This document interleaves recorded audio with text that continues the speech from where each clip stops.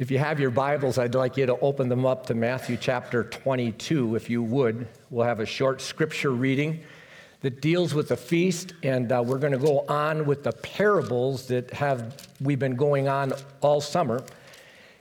And the parable that we actually connect with is the wedding banquet. And certainly this is a time of a wedding banquet. And as you consider this banquet that God is going to give, a person has said, this is the greatest feast imaginable, given by the greatest monarch imaginable. And to be invited to this feast is the greatest privilege imaginable. And I hope you believe that as you consider the Word of God.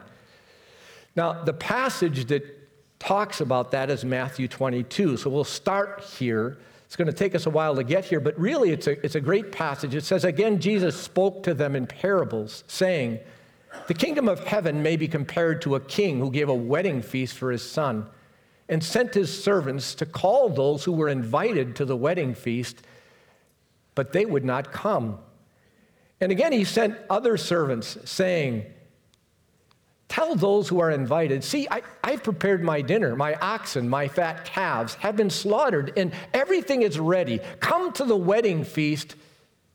But they paid no attention and went off, one to his farm, another to his business. If you represent God or a messenger of God in this world, those verses should impact us as we consider this great feast that pictures heaven. Now, as we come to this parable, I just want to give you a setting, the historical setting of this. And let me just read these verses from Matthew 19 to give you the setting of these parables. Now, when Jesus had finished these sayings, he went from Galilee and entered the region of Judea beyond the Jordan. And large crowds followed him, and he healed them there.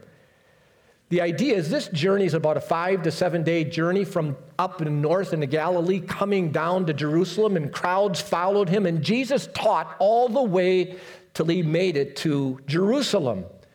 And as he gets there, he's about to enter Passion Week. This is the end of his life as these parables are being shared. As he arrives in Jerusalem, he noted as he came to the temple site that there were many people selling sacrifices, inspection for sacrifices, and people were making money in the temple site, and it enraged Jesus. So he overthrew the tables, and he said, this house was meant to be a house of prayer, and you've made it a den of thieves. And you can imagine the authorities that were over the temple were enraged with what Jesus did. And that's when these religious leaders came to Jesus and said, by what authority are you doing this in our temple site?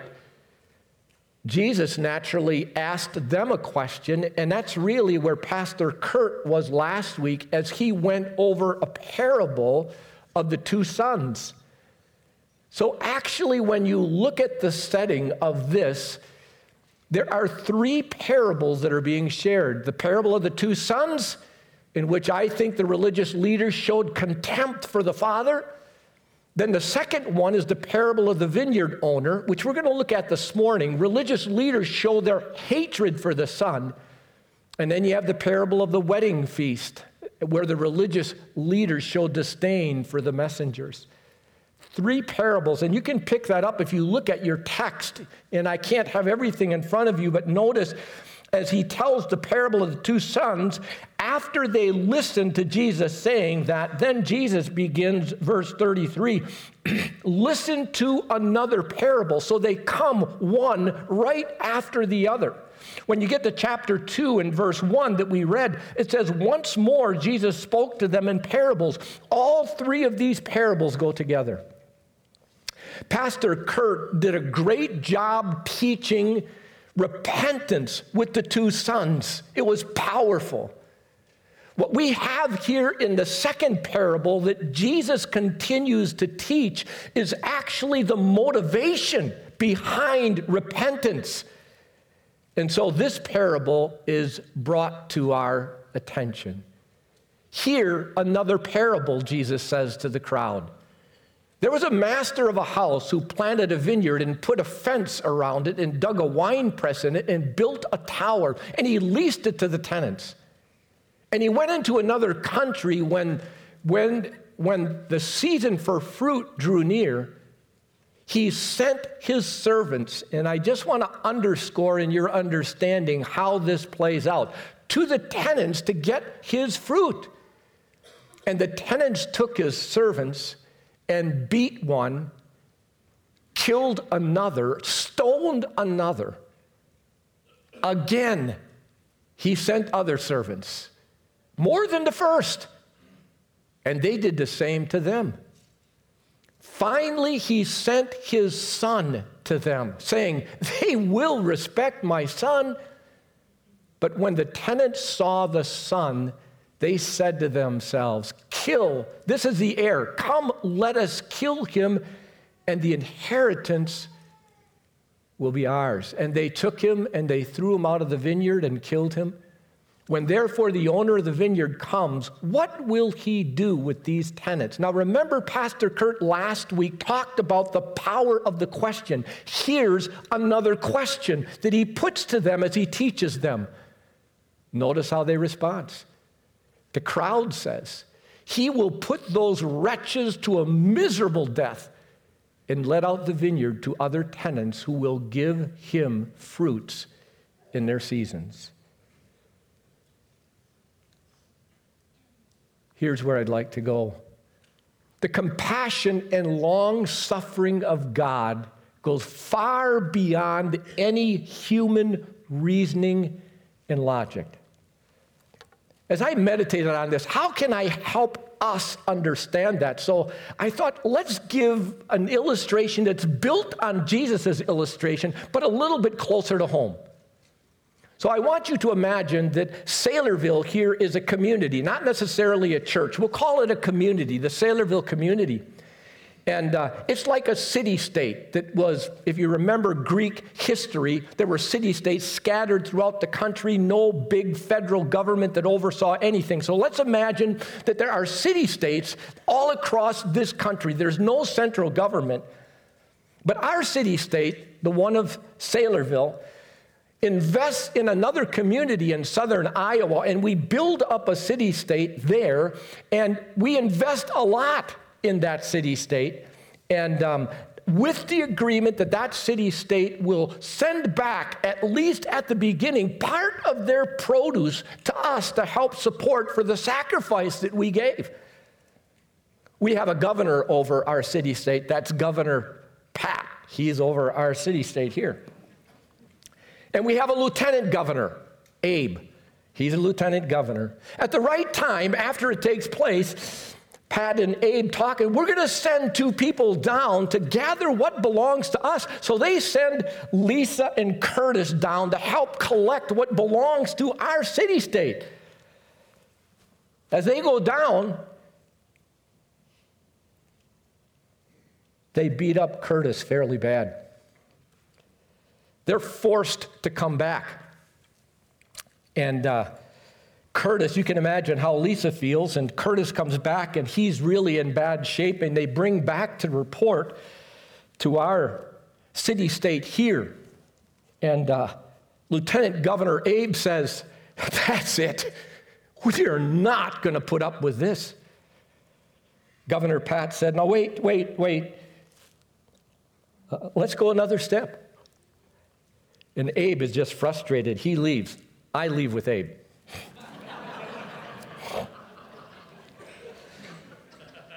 The governor says, let's send down two elder statesmen from our city-state, and Lieutenant Governor Brad can take them down. So Brad goes down. He goes down with Don Godwin and Art Cross.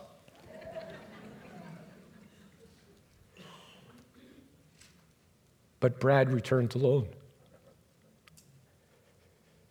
because they mistreat Don and Art so badly that they don't even make it back. And Brad makes it back here, and he says to us, "This is it. We can't have this. We've got forces. Let's do away with this community." Governor Pat said, no, I'd like to take another step. Lieutenant Governor Brad says, I'm out of here. And so Kurt becomes lieutenant governor. Kurt, I want you to take all the deacons down. They head down.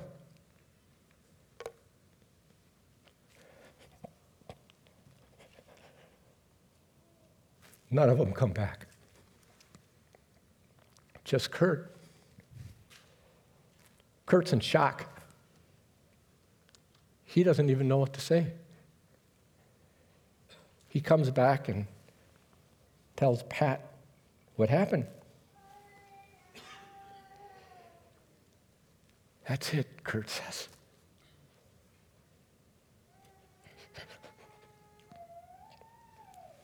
And Pat says, I'm going to send my son.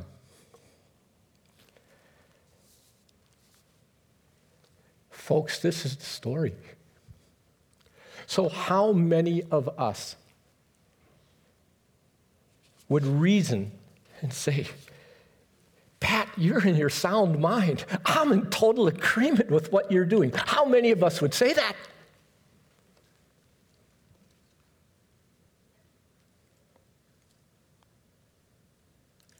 As you consider that, if I could move this along, here's a verse that we say without understanding.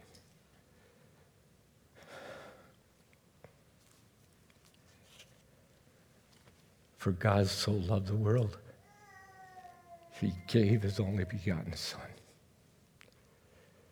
The love of God goes deeper than any human reasoning could ever understand.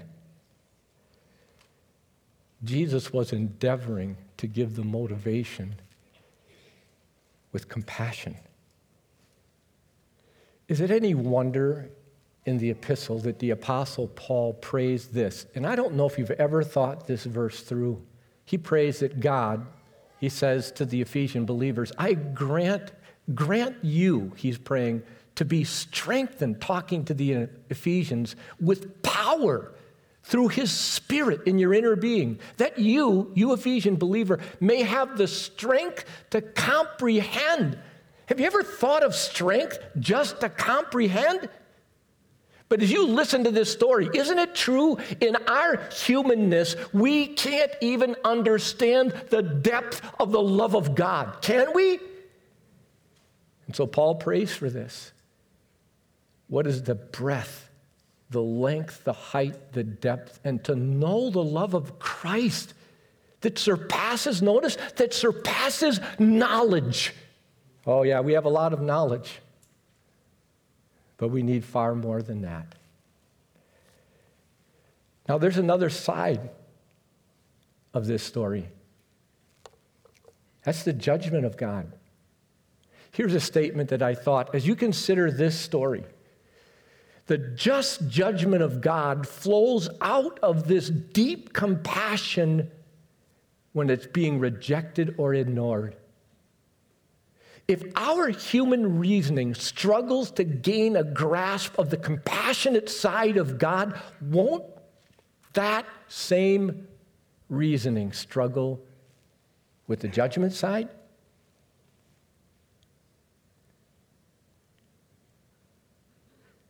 This is in the second parable.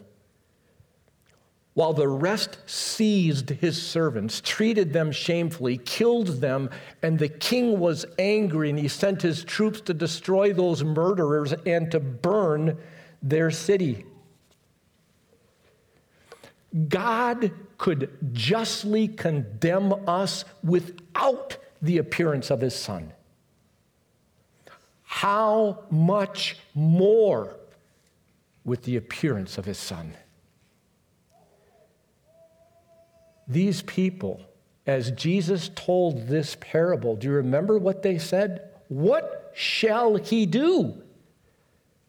And they'll seize these murderers and kill them.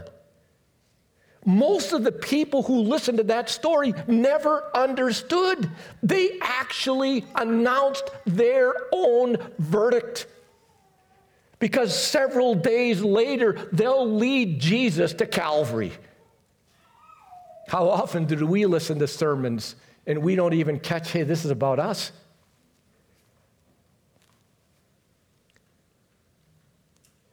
As you consider what took place in their own prophecy, as to the fulfillment, Jerusalem was taken by Titus, the son of this emperor. The temple was destroyed. It is believed that more than 1 million Jews who had crowded into that city perished as the political unit Israel ceased to exist.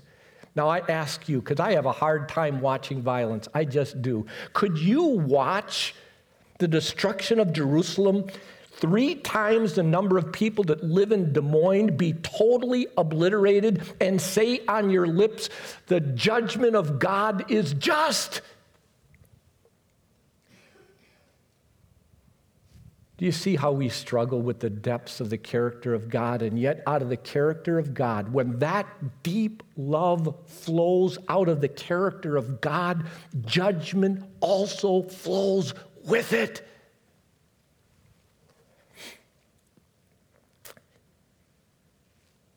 It's a deep parable.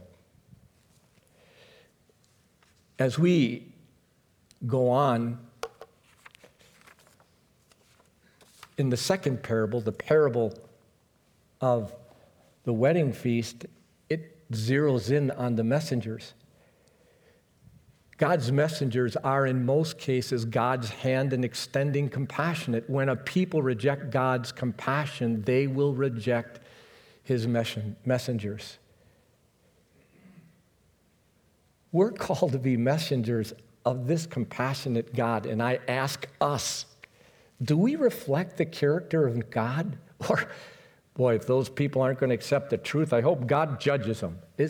How do we respond to people? Our problem? When we see the negative response of people, we shrink back from being vessels of mercy and disassociate ourselves from God's persistent love. We who have been impacted by the persistent love become silent. This story, these parables are deeper than any of us can imagine. And you know, the personal side of it, as you look at this, in fact, remember this about Isaiah in the Old Testament where God said, he considered the question, whom will I send and who will go for us? And notice Isaiah responds, then he said, here am I, send me. And I hope that's our response as we consider this parable. And you know, as you think of this second wedding parable, which is actually so powerful as well, do you know because of the Jewish rejection, that's why the gospel came to us, the Gentiles? All of that is being taught in these parables. You should sit down and listen and think because it impacts us. But this is going to be a wonderful feast that takes place when our Lord comes back. The wedding feast is ready, but those invited were not worthy. Go therefore to the main roads and invite to the wedding feast as many as you find. And those servants went out into the roads and gathered all whom they found, both bad and good. So the wedding hall was filled with guests. That's us, folks. But when the king came in, he looked at a guest and he saw there a man who didn't have a wedding garment. Now remember, in this feast, because the king reached out into the highways, he provided wedding garments for every guest that came. But this man decided he didn't need that. And he said to him, friend, notice God's compassion, friend, how did you get in here without a wedding garment? And he was speechless. Then the king said to the attendants, bind him hand and foot and cast him into outer darkness. In that place where there'll be weeping and gnashing of teeth, for many are called, but few are chosen. So as we come to the end of these two parables, the principle is no one will enter the kingdom of heaven without the provided wedding garment or coat of righteousness. It's one of my favorite parables for that reason. I use it in my third Bible study. Here's the reason. One, we are bankrupt not having a righteousness of our own, for being ignorant of the righteousness of God, seeking to establish their own. They did not submit to God's righteousness. That's the religious crowd, and that was certainly true of many of us. Then Jesus comes, for he, the Father, made him, Jesus, to be sin, who knew no sin, so that we might become the righteousness of God. The cross is all about Jesus taking our sin, paying the price, and then offering to us his righteousness. The righteousness of God is not automatic. It only comes, the righteousness of God, through faith in Jesus Christ for all who believe. The righteousness is offered because of the sacrifice, because of the death of the Son that we read about. The righteousness of God is even offered to the rebels. That's us, folks, if you haven't picked up on it yet. It's offered, but you by faith have to come to Jesus and put your entire trust in his sacrifice, and then you'll be given a coat of righteousness. Isaiah writes, I will greatly rejoice in the Lord. My soul shall exult in him, for he has clothed me with the garments of salvation. He has covered me with the robe of righteousness. By faith, that's how we gain the righteousness of Christ. Do you have that garment? Paul states in his letter, and be found in him, not having a righteousness of my own that comes from the law, but that which comes through faith in Christ, the righteousness from God that depends on faith. I pray that you, by faith, have embraced Christ in his righteousness. That's how one enters the kingdom. So as you take a quick look at these 4 lesson points, the compassion and long-suffering of God go far beyond any human experience. 2, the just judgment of God flows out of his compassion, being rejected or ignored. 3, God's messengers are in most cases God's hands in extending his compassion. When a people reject God's compassion, they will reject his messengers, and we have to be okay with that, just considering it a privilege to be God's messenger, impacted by his great love. And no one will enter the kingdom of heaven without the provided righteousness, the wedding garment. Do you have that garment? Let's pray this morning. As we get ready for the communion service, let me just lead us in a word of prayer.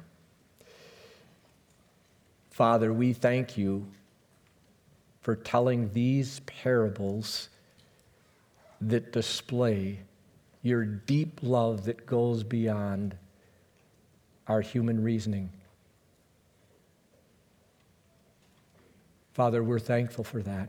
And Father, I pray by your Spirit that you would help us to understand the depth of your love in a new way and the reason for your judgment. And Father, I also pray that you would cause us to be great messengers, reflecting the deep love that you have for mankind. May that be true of us in every area of our life, not only in reaching out to others, but also reaching out to our families, even within our marriage, I pray. And then, Father, I pray that if there is anyone here